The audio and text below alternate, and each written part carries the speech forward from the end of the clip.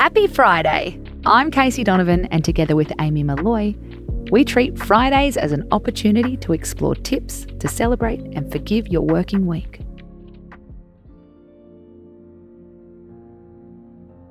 For most people, the weekend is a time of peak socialising. We fit our entire social life in 48 hours. Birthdays, baby showers, barbecues, at a COVID-safe distance, of course. But all of these events come with a danger. One you might not see coming. A few hours later, you log onto Facebook to see you've been tagged. And the photo is straight up not flattering.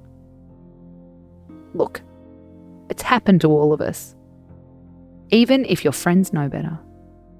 A well-meaning in-law or a childhood friend will do it to you. First world problems? Of course. But nobody wants it to happen. So, how can mindfulness help us to cope when it does? Tip 1. Look really hard at it. This might sound counterintuitive. You'd probably do anything to avoid it. But half looking at a photo can be worse than confronting it. Do a body scan from top to bottom.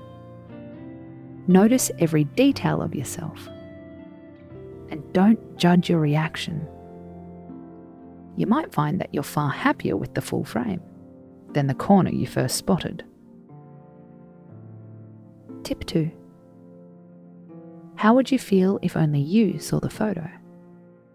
Would you still be hating yourself if it wasn't posted so publicly? Most of us know what we look like, and most of us are okay with that. Notice if it's your ego that's triggered those feelings, and choose to stick one finger up at it. Tip 3. Use this phrase, not today. We all have moments when we feel a bit shit about ourselves. We're human. We can't help it. But you can choose when to let it intrude into your life and when to postpone it. Not today, self-doubt. Not today, shit feelings. Not today, embarrassment. Finally, don't untag yourself. That's the tricky bit. Mindfulness is all about acknowledging feelings, but letting them go. Scroll on, be free.